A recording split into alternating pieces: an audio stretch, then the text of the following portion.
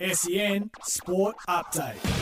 I'm Victoria Raptis and this is your SEN Sports News Update for car sales. Everything you ought to know.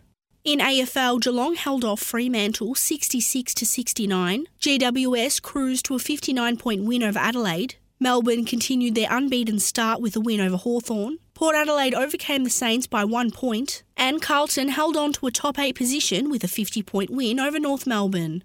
In NRL, the North Queensland Cowboys have catapulted into the top 4 after a crushing 35-4 victory over the Parramatta Eels. A late no-try call saw the Bulldogs come out on top against the Roosters, and a late Shaun Johnson field goal helped the Warriors to a 1-point victory over the Raiders.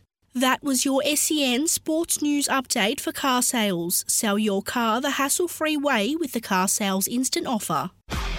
SEN Sport Update.